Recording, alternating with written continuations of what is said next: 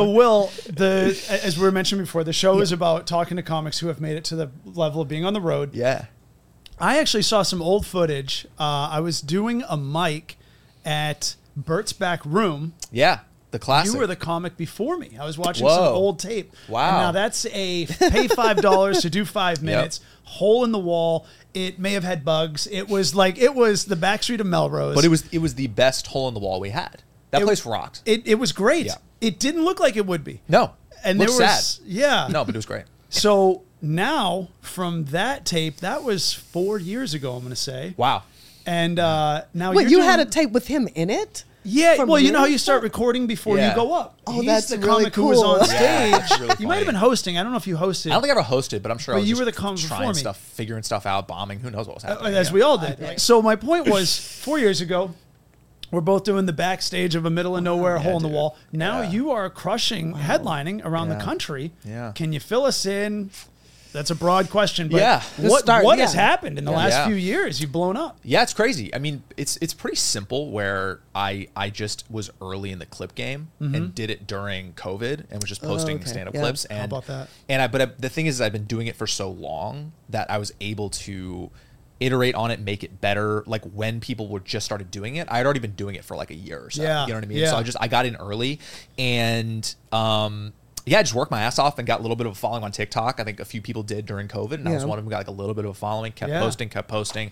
Eventually, I moved over to Instagram. Yeah. And then and again, like it slowly started to get a following, slowly. And it's like, cool, this is working. I'm just gonna keep doing it, being consistent, always posting shit. Making sure and then I started bringing my camera to all the sets. That was when I started doing that. I was like, oh, I need to start filming my sets because this is the thing. Before I was just using a lot of old footage that I'd had from a long time ago. So I was like, oh, I guess this is like my thing now. I need to start filming my sets. Yeah. And so I just kept doing that for like a few years. And then Instagram, I think it was like the end of 2022, I think, I hit this like crazy Instagram Reels wave where there was like a handful of people that like blew the fuck up. Yeah. And I was just one of them.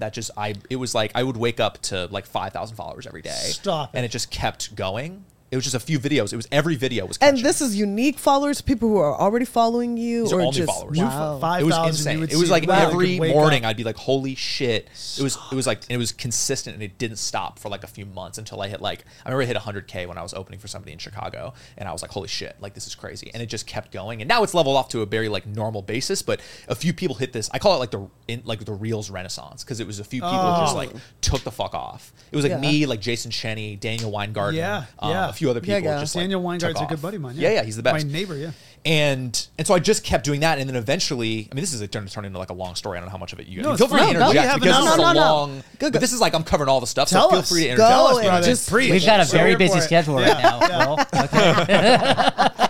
So and then I realized I would get so many DMs of people being like, come to my city, come to my city, come to this city, and I was like, cool, but like I have no way of doing that because a lot of people don't know is to do a comedy club, you most of the time need like an agent to get you that opportunity, Yeah. or you like figure out you rent a venue or whatever the fuck. Yeah. So all I did was I started with all those messages. I built this email list, which now is a very common thing to do, where people submit their city and their email, and so I just built that early, and so I've been collecting for like a lot. So the whole year I basically was spent like collecting a bunch of emails. Was that through DMs? Like Did you have a method? No, for... I put it like in my website, just like a forum. People filled it out, and it like started to like grow and grow and grow until I had like thousands and thousands of emails in all the cities too. So I knew where people wanted me to go. Wow. And so I was like, and then I hit a point where I was like, all right, I think I can like maybe tour. Like I think I can maybe sell some tickets because clearly there's a lot of people who were like, I would see him.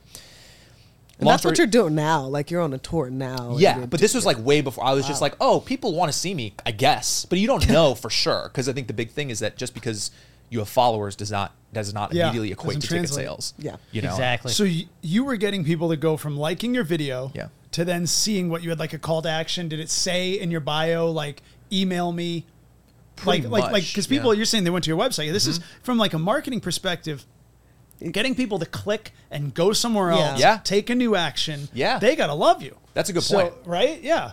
So basically, they see an Instagram video or a TikTok, they click on your link tree or whatever, and then they go to your website and then they fill a field. Yeah, and they actually type out a city.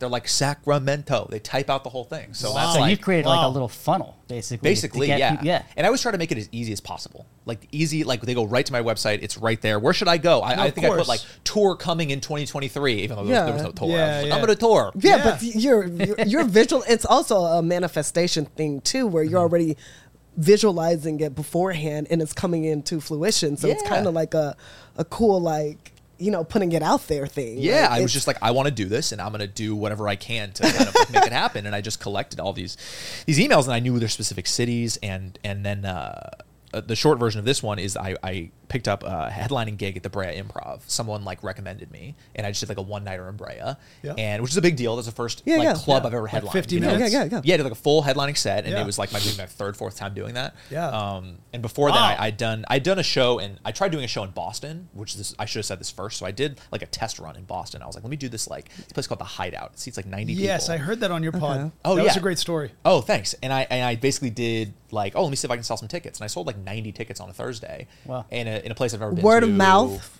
Yeah, basically just posting about it. Just be like, hey, I'm in Boston, and I sold like 90 tickets, and I was like, cool, that's a good start. I'm like, that's people I guess do want to see me a little bit as I'm collecting all these emails and shit like that. You know? I mean, at least 90 of them did. You know what I mean? So. Yeah, for sure. I at least had that maybe. Did you have, if you looked at your numbers, did you know that you had a certain number of emails from Boston? Yeah, I knew it was like one of my bigger cities. So I was like, oh, cool, this is a good like test run.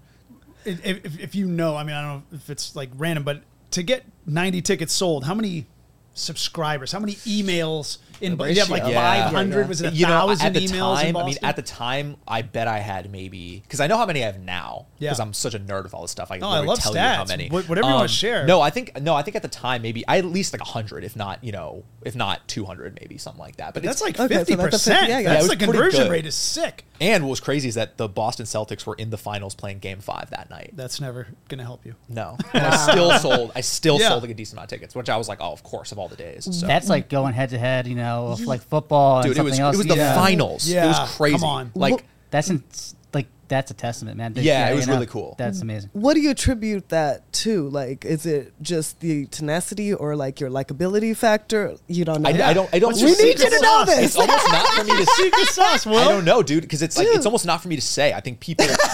Shut up. I think from what I've heard from people like that talking to them after shows, I think a lot of people like that if I am doing any sort of crowd work or any sort of like. Just in my stand-up style is very like nice, and I'm making people feel good instead of being mean or bullying them or shitting on them. My whole thing is if people come to a show, I want them to like feel good about themselves. I don't want them to get there and be like, oh, the comedian just made me feel like shit the whole time, which is so stupid. It's like it's funny. I did a show with you some time ago at the Ha. Sure. And you everyone was really low. I think there was a game going on. Everybody was really low energy. And you came in and you did really you were like, hey, how's everybody? And you were just so personal. Cool. I think you did all like crowd work. You were just talking to people. Nice. And you really did have that like warm feeling, and it brought the energy up. Oh, cool. That's it nice. literally did. So I remember cool. that from you. Yeah. That's so cool. So that does say a lot about the person. We talked about this with Anthony. Do people come for the jokes or the person, the comic? Right. Hopefully a little bit of both. That's the plan. Yeah. I was like, well, what if I just like did a tour myself? Like, what if I just like put together a tour, because I have the people who want to come see me. So I was like, well, why don't I just like find a bunch of venues and just do this shit myself instead of like waiting for an agent to like let me do this. You didn't ask for permission, and that's a lot of people wait around at especially in this industry, we wait for permission, and you just took it. Especially it seems like after COVID, it gave you that to just take it. I was like, why am I waiting? I was like, why am I waiting? This is so stupid. I'm like I know people will come see me. You have the fan base. Like, it's like, just do this. So, but again, were people coming back to clubs now at this point? Like, well, at that point, I'd only done like 2 headlining shows. So I was just like, I knew I did okay. Let me just do this. I basically spent like a few months just like a full-time job like planning a tour, like all indie shit, like all these little random rooms I would find. In Denver, I'd found like a little like 160 seat theater. San Francisco, I found like a 99 seat little club, and it was all these random little things that I was doing everything myself just to see if like can I actually do this? Like, are really people going to see me? And I remember I put the shows on sale, and I called it the Just Us Tour, basically because it was just, there was no agents, no managers. It was just me and the people. It was me and the people. That was the whole thing. Yeah. And I remember San Diego, it sold out in 24 hours. I sold like 100 tickets in a day. Wow. And I was like, oh, fuck. This is like maybe a thing. And it just kept, and like Denver sold out in like a week. It was like 160 seats. It was like getting these crazy results that almost made me like go, oh, I think I can like for real do this. And it was this amazing experience where I was selling all these tickets, and I was like, well, I guess. And then I had to go do the shows, and then I started doing the shows. Speaking of for real, were you utilizing the actual reels on Instagram to push these events, or how were you marketing yourself? Yeah. Were you using your newsletter at the same time? Like, what's your combination of yeah, marketing? so I would hit people up from the newsletter when I actually had the show going. I was like, hey, the show, hey, show announcement. Here you go. I'm going to this city. And then I just marketed. I would just post about it. And I find that I'm pretty good at the balance of how much I'm marketing versus not. Like, I feel like I have a good, you don't want to bug people too much. People know what's up. And I was also doing a good job of like hyping the tour up and like telling people like what is sold out. Like, no, this sold out, this sold out, this sold out. So like people are like, oh fuck, this is like FOMO a thing. effect. Yeah, and it helped a lot. So this first leg of the tour was a lot of low investment places. It was like West Coast, places you can drive to, Denver, Seattle, quick flights in case it bombed. I didn't go to Philly. You know what I mean? Right. So that was my whole thing, and it just went like super well. And, so were you asking for guarantees, or were you doing door deals like at these clubs that you were picking in? It was mostly some were door percentages. I got in a few improvs because of the guy who booked me at Brea. He got me San Jose and Ontario. And so those were all percentages. And then a lot of them were venue rentals. So like, Denver was like a $500 rental, and then I just keep the door. Mm-hmm. And I was making money too. It was like crazy. I didn't even know what I was like. This is nuts that I'm like selling tickets, making money. I was like, what the fuck is happening? Can you tell us how much, like in one night, that you were able to? No, I mean, I can't say how much. I mean, it was more. It was like how much bling? Woman her weight. You can do the math though. I mean, it's not that hard to figure. You can kind of, but keeping the whole door was pretty crazy. I just had to pay the fee or whatever, and so it was just this like crazy whirlwind of a few months. You're like, this is like, how is this happening? It was such a big change. You know what I mean? And it was just you. Or did you have an opener coming with you? Well, Anthony came with me a lot at first, and then I had another buddy, Ashoka. Do you know Ashoka? Yeah. Thomas? Yeah, he's like one of my longest friends in comedy, and he came with me for a few too. And so, so no, it was just me and my buddies. Are you at a point of staff? I mean, are you a one-man show? Do you have like an assistant? Do you have an editor? No, I do everything myself. One time I messaged Mark Norman like years ago, and the guy, he responds immediately. The guy's unbelievable. Yeah. So I hit him. I was like, hey, what do you use? Something about the editing. I liked one of his cuts, and I was like, what do you use to edit? He's like, I use some nerd. And I was like, nerds. Outsourcing stuff. Those are great. That's definitely a Mark Norman response. But people like when you can do everything, like, and you are, you're able to do things without, what am I trying to say? I'm losing. You're like self-sufficient. You're self-sufficient, yes. Yeah. People love that because it puts you ahead of a lot of people. So it's also maybe being a control freak, because that's also mostly what it is. I don't trust people to do anything, to be honest, but I don't trust them. I want to manage your craft, your no art. Way. No, I've worked way too hard to be like, edit this for me. I'm like, that's crazy. Eventually, I think it'll maybe be like, hey, caption this for me. Maybe I still will need control over everything. For at least for now. But doing it for so long, it's like all I know. It's like weird. Like, what else am I going to do? Well, how long have you been doing comedy total? I want to start from the beginning. Like, where did you grew up in the Bay, or did you come? So you grew up in the Bay. Talk to us about that, like in coming here. And I mean, I've been doing stand-up for 9 years. October it'll be 9 years. You include COVID in that. Nice. We count that. Yeah, no, that was like 2 years. It's like that's like 20. I know. Yeah. So I feel like more like 8. 8 I should do it for real. Okay, I grew up in the Bay, and then I went to film school in Chicago, and that's where I did my first year of comedy was my last year of school. My senior year is when I started doing stand-up. I was living in like a studio apartment just like by myself, and I was like, I think I'm just gonna start doing stand-up, because I'd always loved it, and I'd done it like when I was 17 and 19. Like I'd done it like twice. And I was like, I don't think this is like really something I want to do. And then I just started doing it, and I didn't. Little did you know. And I didn't stop. And I graduated and moved right to LA like immediately, because I want to get back to the West Coast. The Midwest is fucking brutal, and I went right back to I went right to LA. I found an apartment on Craigslist. Those winters are gnarly. They're insane. Yeah. I'm always like, how do people live there? It's fucking crazy. You cannot live normally for like 6 months. It's just I'm from New England. It is not real life. Like, how do you? The world tries to kill you for about 3 to 4 months a year. No, it's trying to tell you shouldn't be here. That's why I say that, like, you do learn humility growing up in a cold environment. Yeah. Because, like, my girl's from Florida. She's great. Mine too, we always make fun of people from Florida, or I always do. She didn't know everybody did. Because I say in Florida, you can be as crazy as you want. You don't need anyone else. As long as you can outrun whoever you piss off, you can just sleep under a palm tree and move the next day. It's fine. But in New England, if you piss off everybody in the winter, they're going to thaw you out in the spring. Like, you're not going to make it. You need 4 or 5 people who know how to cut wood or cook or sew. You know, it's like some pilgrim shit. It's exactly. It's pilgrim shit. I'm leaving. Goodbye. Yeah. No but way. if you just decide to separate from the group in mid-February, crazy. See ya, dude. Right. You don't want to go. Winter's coming in the White Walkers. You know what I mean? Yeah, for real. I was out of there. I was like, nope, I'm out of here. So yeah, and I've been in LA ever since. So your senior year of college, that was, and were you just hitting a bunch of mics? Were you pretty steady? Yeah. Just mics. Yeah. You seem like a diligent guy. For how long? Almost too much so. Yeah. Like that's like my number one thing is like my work ethic and my discipline. That's like my whole thing. It's just I'm like crazy disciplined. Yeah. And which is I think helped me a lot because I'm never like I've always been annoyed and people are just like pursuing something creatively and they're lazy. It's like being lazy is like the worst excuse and I have zero sympathy for that. Yeah. Because it's too hard.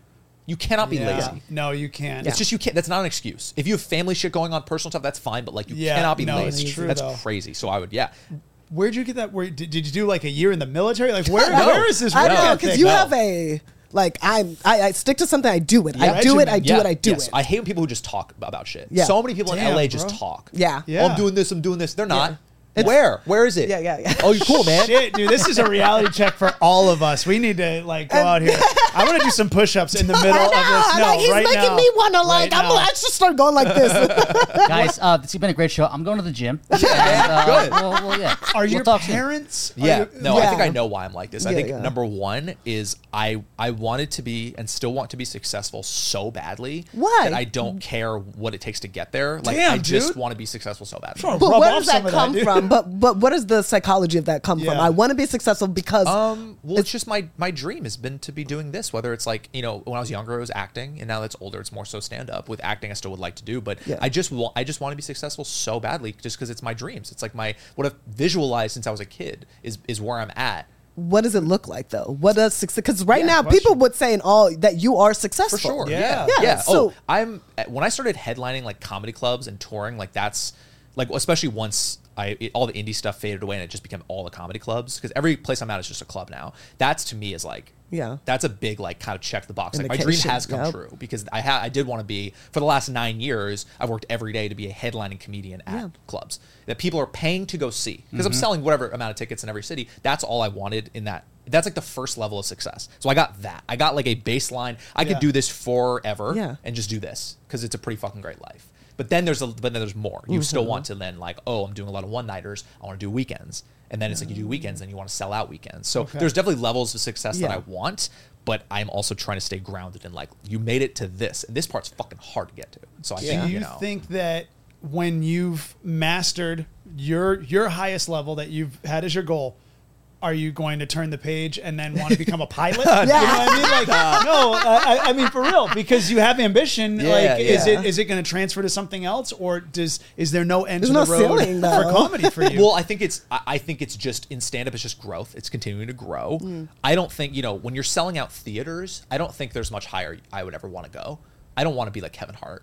An arena? I don't really care about that's to me that's not really what stand up is. That's like a performance. It's like a rock show. It's a different thing. That's like Andrew Dice Clay from back in the day. Yeah, for real. So. And I think it's probably an amazing experience. And also me saying this now, who knows? Who knows? Years, who knows? But to me, it's like I know what the best case level success I want, and there's still a ways to go to get that. So I need to still be, even though I'm at this cool level right now, there's still so much work that I still need to do. But I'm very grateful to where I'm at now. And is there a particular club that you love going to?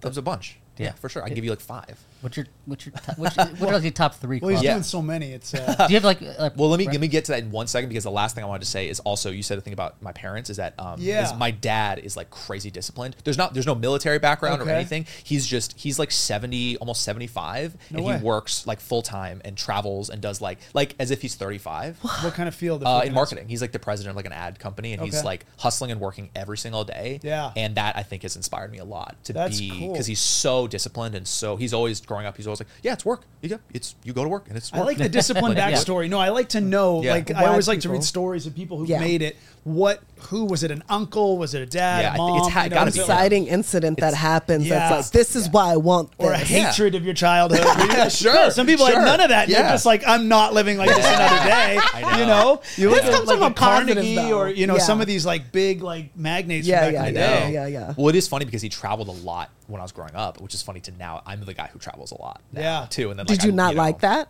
when you were? I mean, I think I was too young to really figure out like, you know, what was going on. I didn't know. I mean, of course I didn't like it, but it was also just, it's all I knew. It was just my dad traveled. Dad had to work. All it was, he had to work. And so the same thing as me. I'm like, go to this place. I got to work. I go to this place and it's fine. Yeah. You go there and it's fine. You know? Do you think that this could eventually merge with your original goal of acting? Like, because a lot of comedians, once you reach a certain threshold, you just start doing movies. Is that part of the goal? Have you envisioned that far? Or? Yeah, for sure. Yeah, for sure. Absolutely. Look, I could have answered that. Yeah, he's envisioned that. No, I mean, no, yes, but I always wanted to do acting stuff, but I never wanted to do like ground floor acting stuff. Like, because I did a lot of like student films in college and all the starting stuff. And I was like, I don't want to do that in LA with acting. I don't want to. I'm just going to, because I'm doing that with stand up, I want to do two ground floor things at the same time. I'm gonna fucking jump off a bridge. That's so hard. No, so I was like, I'll do everything I can with stand up and hopefully get acting stuff through stand up. If I'm really good, I will get noticed. People will see me. Of course. And so, and these are comedic roles that you want to do. No, not necessarily. I want to do everything. Okay, I want to do dramatic stuff too. Yeah, nice. I think that'd be really fun. I would like to do all of the things in terms of acting. But again, I only want to do also things that I want to be doing. Yeah. Like I don't want to get some acting thing where I'm just on some bullshit thing that sucks. It's like that to me is not fun because it'll be fun for like a day and a half. Yeah. And then you're just like, oh, I have to. It's like school. I don't want to have to do that. I'd rather be in something like, you know, wait a long time and be in something like you've created, or be in something like, you know, fucking The Bear or something like that. And I've been like, The Bear, the show. So, it's so good. Was there a show called The Bear? There's a show. It's huge. Oh yeah, like chef cooking show. Oh yeah, it's so. But anyways, good. the point is just like a quality great show. Yeah, like that's instead of like working my way up through the rank. I'm like, I'll just wait and just be on something cool. Like that would be. I think that's success. What you're saying, you get to do what you want to do when you want to do it, and that's success. Yeah, to me it is, and that's what I'm doing. And so I can't. It's hard when I complain because I'm like, how am I complaining? It's like, what am I complaining? Because this is what a life. Yeah, I remember years ago, I was getting into acting. I'd done some student films and had the headshots and the reel and everything. And I'm like, all right, cool. And then I was like, wait a minute, why is it so hard? And I'm like, well, maybe I haven't considered what shows I watch that I would want to be on. Like what to my interest. And then I'm like, I don't really watch any shows. I don't watch that many. Yeah. I watch a lot of stand-up. I don't want someone else's script, kind of like what you're saying. I don't want to play some bullshit character who I have no connection with, just so I can write home to New Hampshire and be like, hey, look who made it. I know. I'll be on Thursday night at 8. You know what I mean? Good for me. I have a cool car now. Like, who cares? I know. Because that's really... Then you've had to commit your whole life to something you're not excited about. No. With comedy, you completely write the whole thing, top to bottom. If you succeed, it's you. If you failed, it's you. But yes, that's what I like about it. And that's what's scary too. It's not some script someone else gave you and said, go be this guy on stage. Yeah. That sucks. Well, that's the thing with acting too, is like you can be the best actor in the world and you won't necessarily be successful. Yeah. That's crazy. Yeah, there's that's no fucking blueprint. crazy. Yeah. If you are the best comedian, if you are the funniest, you will be successful. That's true. You will be. If you are that good, you will be successful. That's like what I think Seinfeld had an old quote where it not verbatim, but it was essentially like, you know, it's like if you are like this great, like you will be successful, but the hard part is being that great. Yeah. That's the whole thing. Yeah, you know? yeah. If you're just murdering everywhere, people will take notice. It's not that hard to figure out. Well, we all like to think, though, I mean, like, I don't know, because I have like a paranoid mind that kind of keeps me a little sharp too, is that I like to imagine that there are guys who have never tried comedy, but are just the funniest dude at a party. Most fun, funnier than most comedians. Yeah, he's a mechanic or he works in sales or whatever. And maybe he just never had the balls to try comedy, but if he did, would be that murderer that we're talking. And we're like, I'm glad no one's heard of you. You know, like you're just one less guy I need in my way. You know, like, and you fear that skill. You try to push yourself to be that guy who in any situation, anytime, can say the right thing. Absolutely. Because yet that guy's out there. I know, He's dude. around. But that's what's nice about the control is that we have control over it. You know, as a comedian, like you have the control. Acting and stuff, you have no control. None. Zero control. No. It's crazy. Sorry. No. Like we are kind of control freaks in that, like, that sense of it. Like, we want to be in control of our career. With acting, you have no control at all, and this gives us the power to not only continue to work on our art, but also like put it out there. We can put it out there even if people say no. If people slam the door in our face, we could still put it out there online. And you were doing that, and it gave you a leg up, and that's fucking cool. To what Lena was saying, when you were posting your material and you were in that real renaissance. Yeah. Because we were talking with Anthony earlier also, there's two kinds of posting these days. Yeah. There's the material. Oh, yeah. And then there's the crowd work. Yeah. And it seems crowd work has been astonishingly skyrocketing. Ugh, yeah. Do you? I mean, yeah, no, yeah. That's a real. That's a all right, right there, brother. That's Let him see. No, he's that upset about it. What are you? No, because as a comic, as an artist comic, I feel the same way. Like one is the craft, and the other is like a spectacle. It's cool. It has a value. People enjoy it, obviously, but it's not what we built our goals on. Yes.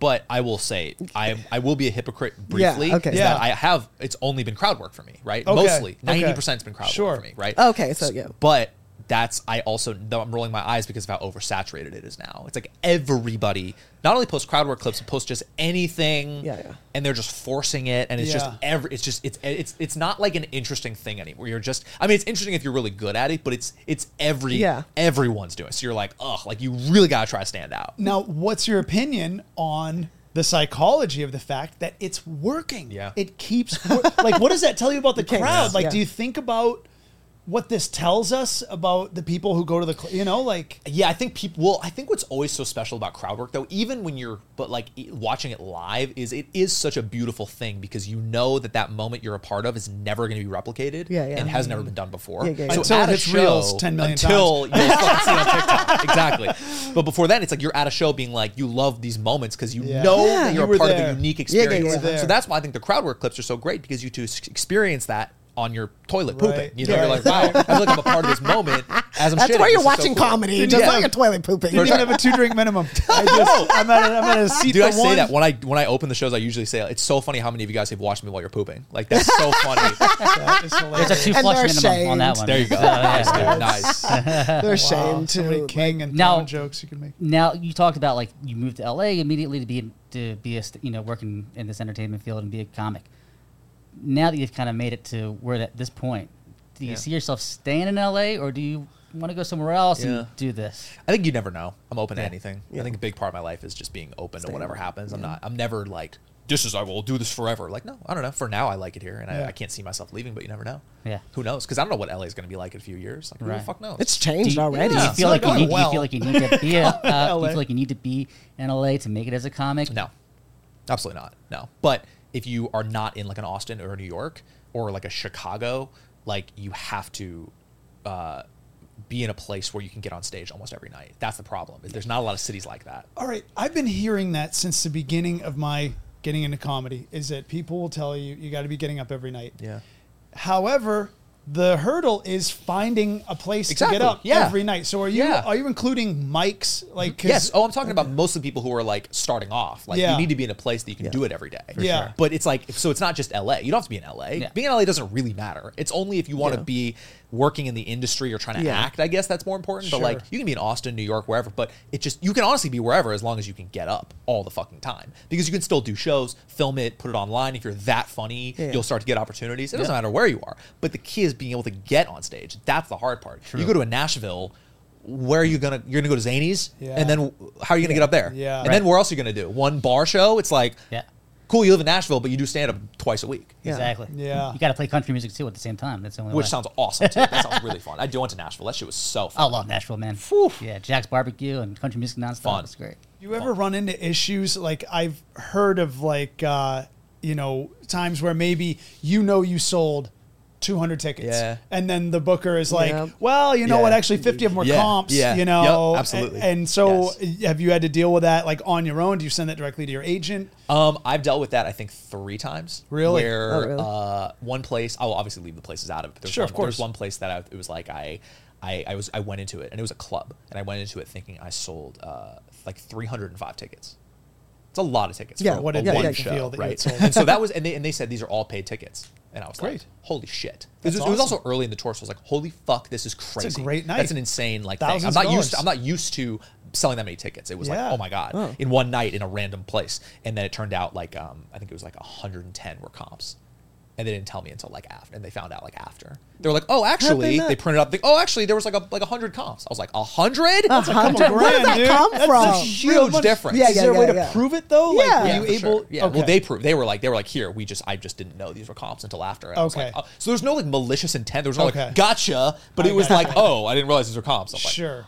Bro, you said paid. Right. You were like, paid tickets. Yeah. And they were like, never mind. Yeah. These are 100. And so that's, There's no malice at the end of the day. No, it never is. That's the thing. It happened no, but you hear stories. And like, I was told, don't leave the club without counting your money. Yes. And what's crazy is I did a club recently where I asked for a breakdown of the ticket sales because the ticket sales were lower than they said. And it was the same thing where there were some comps and discounts that I didn't know about until after, which I just want to know. I don't care if you throw a few tickets out there. Just tell me what we're doing. Yeah. And I asked for like, I was like, hey, do you mind if I see the breakdown of the tickets? And they were like, and the guy was like, yeah, no one's ever asked for that before. A knowledgeable person. I know. People don't like money. Like, all the comedians in the history of this club, I'm the only one. Yep. You know, I'm telling you. Like, bizarre. I've known to always be like, because through experiences and friends, like always check every little thing. Yeah. I think they're probably afraid of confrontation.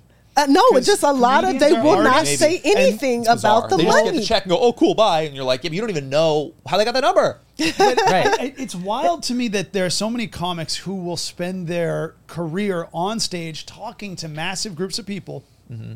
You get them alone socially, and they're like, I don't know what to say. You know, like it's weird, you know, like, so it's just because you can go speak to 300 people and kill it doesn't mean that you're not afraid to go talk to the booker after and be like, there's a fear. I don't know, it seems like, there's a fear. This is an opportunity, like, and you're thinking it's going to be taken away from you. Yes, absolutely. If you ask about your money, something that you deserve. But the key is that doing it in a cool way. That's something most people aren't, like how aggressive we're pointing at each other. A lot of people do that shit. No, it's at true. The club owners. This is intense. Yeah. But you have to do it in a way that's like really cool. And like, I did it recently and I was basically like, hey, we're on the same team here. Like, we both want the same thing. I just want to know basically what's going on. That's what you said. Those were your words. Yeah, essentially. Because so many people are going in there like guns blazing. Bro, like, that's where you're going to fuck things up. When you're like really going too aggressive. You got to be really cool and really chill. That's the key. But assertive. And like, let me see what's up. Sure. You know what I mean? Like, I had one club where, again, this is, I don't know how, I hope I'm not painting myself as like a jerk or anything. But No, you're being so the way you're coming at it, you're not looking at people as they're bad going into it. You're saying, no, shit happens. But let me just figure out the numbers. That's all it was. Just talk it out. There was one club, there was one place that they, because you know every club that I've learned about, they take out like money for expenses. You know, they say, we took this much for marketing. This is the house expense. You know, that's the downside of doing clubs is they take money out of your check. But they let you. They it's in the contract. You know, like these are the expenses that'll get taken out, and that's just part of it. That's for doing clubs. That's like the downside of doing clubs. There's a lot more expenses. But one club they charge for marketing, and most clubs do charge for marketing. And this club never posted me on their Instagram once before the show. Like once. They didn't say it once. And I was at a club. That's weird. Wow. Not one post like sell tickets. That's weird. Me. They're not going to. No, but I mean, like, it would. You're always going to help the supplement like, of the club. Promote the show. Like at least once. Yeah. I know I'm not at that big of a name, but like promote it once, and they didn't. And so I asked them at the end. I was like, hey, well, how come? I just was curious. I was like, how come you guys didn't like post about me on Instagram at all? And they were like, oh, we didn't? I was like, no. And they were like, oh, yeah, I don't know why. And then they wrote me a check back for the marketing fee. Wow. Because I said, just asking for it. But the key is that I wasn't like, hey guys, what the fuck? You post me on Instagram. How am I supposed to sell tickets? I was just like, hey, just curious why. Because I am responsible for selling tickets. I understand that. I'm up to the challenge. I'm not relying on you guys. I got it, right? But like, I want to know why you guys didn't post about it. That's all. Do you feel, I had talked to a guy who I saw was a traveling, headliner, and I was talking to him about a similar conversation of selling seats in clubs and what kind of clout you need to get booked in a club. And, so you can prove to the club that you can sell in that city. And he had said, he goes, most clubs don't really expect the comic to sell in their city. They just expect you to be good and easy to market. And I was like, wait, what? Are you serious? Like, if you've done a dry bar, then you don't expect, There's no way. No, clubs, they don't care. I mean, they'll maybe give you a one-nighter to see how you do, but if you sell 4 tickets, they're not going to be like, yeah, come on back next year. Like, no way. No, but like, so a club doesn't have its own expected draw. Maybe a 300-seater. Yeah. Like a UCB has their own draw. Right. They're going to sell out all the time. It's like what you're saying. There is a draw with a club for sure, but it depends what it is. It's always like weekends. You always get walk-ups. You'll always do well. Yeah. Like I did a weekend in Royal Oak, Michigan, and I sold like a shitload of tickets. I think mostly because of this club had a great local draw. And, and then but it was combined with my draw, and it was like these 5 packed shows. So I think every club absolutely has a little bit of a draw. But if it's on a Tuesday, it's on a Wednesday, I've heard you talk about doing that. Doing those shows. Yes. Like you've done Tuesdays a bunch on the road. Tuesdays, Wednesdays, Thursdays, and like mostly there's no club draw really on like a Tuesday, Wednesday. Right. It's a small, it's like it's a very small draw. It's mostly all me, but that's what's fun about weekends. It's because you get the club draw. You get all the people who go for a date night and stuff like that. Oh, and you get to gain new fans that way. Yeah. You know. So clubs versus theaters. Do you find there to be a different vibe? Do you have a preference? You know, like what's your sweet spot? I know like a lot of clubs will hold like 300. Yeah. Maybe a Levity holds a 5. Yeah. You know, like what's your sweat spot? Like some comics like, I mean, you said you don't want to do arenas. I mean, not well, I mean, there, again, but, like you know, if I'm there, I'm like, oh my god, he'll do it. No, we would all do it. But the idea that like I've heard comics say, if you do an arena, you have to wait for the roll of the laugh to end. I've heard the same thing, because it goes through the different rows. So no, literally, like you have to slow down your set. I've never done a theater before. I'm going to do actually my first one with a buddy in Santa Barbara next week. But not my show. It's his. Sure. But either way, I think club like 280 or whatever, like 270, maybe 300. That's like the best. Yeah, it's nice. It's like Comedy Works Denver. Like that's awesome. Shit's like perfect. It's like club seats like 280 or whatever. Low ceilings packed in. That's comedy. That's what comedy is. Yeah. 600 seats in Brea. That's a tough. Unless it's sold out, that's a tough feeling because there's vacancy in the it's room. Huge. It's huge, you know, unless it's sold out. But again, I think like a sold out, like 250, 300, forget it. It's the best. It's nothing better. Do you have any venues that are still on your checklist you haven't hit? Yeah, absolutely. Like what? Like Denver, headlining Comedy Works Denver. I'll do that next year. And I did Denver in February of this year. Yeah. So I'll wait a while until I go back. I probably won't go back until maybe the fall of next year because I want to wait a while before I go back. Strategic, so people can come back and they can also see hopefully a bit of a different show. Because if I go back like now, it'll be different, but it's not like that different. You know what I mean? So, but yes, there's absolutely clubs I still like. DC Improv, that's a big bucket list club I've never done. But I've done a lot of, between opening and headlining, I've done like most of the clubs I've always wanted to do, which is really that's cool. super cool. Yeah, I've done like pretty much all of, like a lot of them. Like other than Denver, are there any others that are still like on the list of I mean, headlining Tempe Improv, I'm doing that next week, and that's a big deal for me because that's a club that I love, and I had like as a feature, I had like my best weekend of shows I've ever had there, and that like almost kind of changed me as a comedian. Like I kind of had this I want to ask you that defining moment that it clicked. It was like there. Really? There? Yes. And what happened? I was just featuring for Brent Morin, my buddy, and I had like, I was doing five 20-minute sets, and which is always really productive. And the first show, I like didn't do well. I hated my set, and that night I went back to the hotel, and got like smoked a bunch of weed and just like sat outside in the balcony and just like reworked my whole fucking thing. Like the whole thing, every little thing. I found all these different moments, blah, blah, blah. Yeah. And I went back the next night and had like one of the best sets of my life. Dude. And the whole weekend, it was just like crazy to the point where Brent knows me very well. He was just like, I remember we were at a bar after we were all done with the weekend, and he was poking me and he was like, I've never seen you kill that hard. So that club to me is always like a special place. So now I'm headlining it next week, and I'm like, oh, this place is so special to me. Yeah, stuff like that. Congratulations. Oh, thanks, man. No, and that strain of weed, you keep it on hand at all times. That's the good. It was actually Molly. I lied. It was actually Molly. I was licking the couch. No, I'm kidding. We're all thinking Molly right now. Can we get some of that? I'm too nervous to do those drugs, man. Because what's in it? You know what is it? No, these days. And you have a lot of energy, so it's like that's why I smoke weed. I have to chill the fuck out. Right, but I hope it's an indica because sativa is going to get you way. I know. Now, you're right. Another question is, you're casually mentioning while I was doing these 5 feature spots on the road with Brent Morin. Yeah, Brent Morin's a big deal. Yeah, I love Brent. How did you start to get into the paths of a name like a Brent Morin? Oh, his road guy. Like, how'd you guys meet? Yeah. It was honestly through Jason Collins, another comedian. Yeah, Jason Collins. Who would open. He was like him and Brent were like he was open for Brent for a long time, and I did a show with Jason at Flappers. Like, bro, I'd been in LA for like a year, and I was miserable, and I hated it, and I was gonna leave. I hated LA, and I met him. I knew who he was, and I met him, and he was like, hey, like he thought it was funny. I was 3 years in or whatever, and he was like, hey, like who are you basically? Like, who do you hang out with? Where do you go up? Where? And I was like, nowhere. I just do open mics. And he was like, he's like, I'm at the Comedy Store tomorrow night. Come to the Comedy Store and I'll just introduce you to people. And so through him, I started meeting like all these people and became, I became cool with Brent. And then through him, I became cool with Bobby Lee. And then Brent recommended me to open for Bobby, and then I got to open for Bobby Lee a few times. Wow, when I was like 4 years in, just like cool. fucking crazy. So wait, I kept meeting people through those different moments. Wait, so you have this moment, you're about to leave LA, you're like, I'm over this. Like, I was looking at apartments in Denver. I love those stories. Yeah, wow. Yeah, I almost left because I was like, this sucks here. I'm miserable, and I feel like I'm just going to these mics, and some of the open mics you do, you won't even get up. You go there, you fucking wait around, and then you don't get up. Like a bucket. I was like, bro, let me bomb. You don't even let me bomb? I have to go home? That's it. That was like, I can't. Because it was the whole thing is like, if I'm going to go do the thing, I'm ready to do the thing. Yeah. If I go home and I have just this like energy blue balls, of one. Crazy. So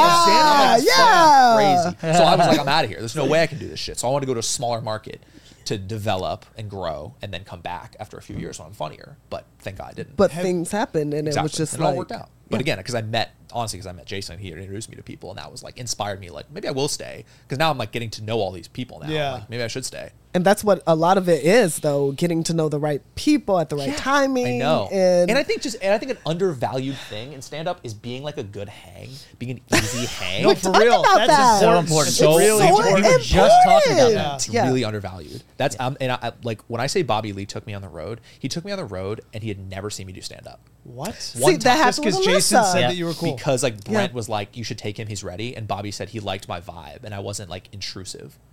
And he was like, so he put me up, and I did 5 sold-out shows in Denver at the Comedy Works. Dude, I did a half hour on every show, and he had never seen me do stand-up. How crazy Did is you that? guys drive to? Or you flew, I'm sure. Flew separate, didn't see him until the shows. Okay, that's what I was wondering with the hang. Like, Never saw- So I never- were you in the green room together? Yeah. Like, In okay, the but green that's room about together. it. That was like, and we went out to dinner every night because when you open for Bobby, you don't see him during the day. He just plays video games all night, sleeps during the day, and then you see him at the show, and you go out to dinner. And he buys everything at the restaurant, like everything. You just get like an insane. I want to go to dinner with Bobby. It's Like, so fun. Dude, testament to Bobby. I'm hungry. Bobby's like the most generous dude I've ever met. He has a great energy. He is the best guy, Yeah. dude. In Denver, my best buddy Luke lives in Denver, and Luke brought a bunch of his friends to see Bobby out the show, and Bobby took like 9 people out. He was like, yeah, invite all your friends, we'll go out. And he paid for like everybody. He was just this like Generous dude, dude. Wow. And then he bounced without saying anything. I love it. I mean, I've been watching Bobby Lee back since the Mad TV days. Me too, bro. Me too. That's what's Yeah. crazy about opening from and hanging with him. I was like, this is not like friends with Bobby Lee. Yeah, right. Hey, has there been a transition point in your like comedy identity? Have you gone from like writing jokes to like just a joke on whatever? You say you're at the store today, you write a joke about the store. You're in traffic, you write a joke about the traffic. To now where there's like a will identity, like it fits into a funnel, a structure, like because when you said you restructured you had bombed and then you came back. Yeah. What was that? Like I was like. Are we calling that a will identity? Yeah. I like that. I like that shit. That's cool. I'm gonna make some shirts in here. I like that shit. A little metamorphosis. I don't know what it was. I mean, there were specific things that aren't really that interesting about how I reworked it, but I think I'm slowly We want to know. Well, just like in general, though. Tell us now, Will. Tell us everything you know. I think it was like slowly just like finding my voice of. That's the voice. I think that's what it was. wanted Just to hear. slowly finding that, and I'm like just starting to kind of find it now. But what I'm trying to do now though is because I'm in this zone of headlining and doing this hour of jokes, and eventually trying to have a version of a special from this set that I'm doing. Basically, any new joke that I write, I want to be able to put it into the act. So it's hard if I write a joke that has nothing to do with anything. I need to find a way to make it kind of related to somewhere within this. That's what I'm getting at. Yeah. What does the voice mean to you? What is that? I think it's just your point of view and your perspective and how you present yourself, absorb the world around you too. How you present it. And I think that takes a long time to figure out because you're probably emulating your favorite comedians for the first few years. And so I think I'm slowly finding how I'm able to present and how I'm able to do my shit. But again, it's just if I write anything new, it always has to just kind of flow into the same shit that I'm talking. It'll kind of It has to fit in. Yeah. Or you just do a joke and then you post the best version of it and you don't do it anymore. You just burn it. That's so there is a vibe that each joke has to be able to fit within. Like, if I'm really working on something, it's like kind of got to fit in. In some way for sure. It's not just a chop work of like 25 different jokes. No, I want it to be able to fit in. Because I want every joke to be better than the last. So I want it to like go into the set and be strong and go with everything else. I just wanted to touch on the writing process a little bit. Do you write on your own? Do you work with other comedians? Do you collab? Always on my own, yeah. And then if anything, like my buddy Michael Blaustein, who is like one of my best friends, all sometimes we'll sit and like work on jokes together. But that's like even that's pretty rare. We don't do that a lot. It's mostly just me, like after a show on the way home, like in the car. After your show on the way home. Yeah. Are you still hitting mics and stuff regularly? Yeah. Like I'm always wondering because at your level, it's like how are you workshopping it? It just shows that you're workshopping. I officially stopped doing mics like within the last probably 6 months. I would do like one every like maybe month. When I was like really desperate to get on stage, and then I hit a point where I was like, "Oh, I think I just won't do this. Is crazy. Yeah. I can't. I don't need to do this." I remember you having a zany sweatshirt, doing a mic. Oh at, yeah, Hollywood comedy. Wow. And somebody was like, "Wait, have you done zanies?" And you were like, "Yeah." And then it was this moment of like, "What the hell are you doing here? Why are you in this dungeon on Melrose? Fair, You've done zanies. Like, wait, bye, down, dude. You graduated." Yeah. But so there was a time though when there was still an overlap where you were still doing. You'd done big clubs. But you would still do the groundwork. Yeah, because I thought, I thought I wanted to still get up almost every day, if not every other day. And so if I had like 3 days where I don't get up, I'm like, fuck, I gotta do something. I gotta get up something. But I still feel that way a little bit, but I'm more comfortable now with taking the 2 days off, taking the 3. It's like, it's fine. Like you're doing the work. Yeah, I know I'm doing the work. I know it's happening. It's like, 2-3 days of not doing stand-up is fine. I'll be okay.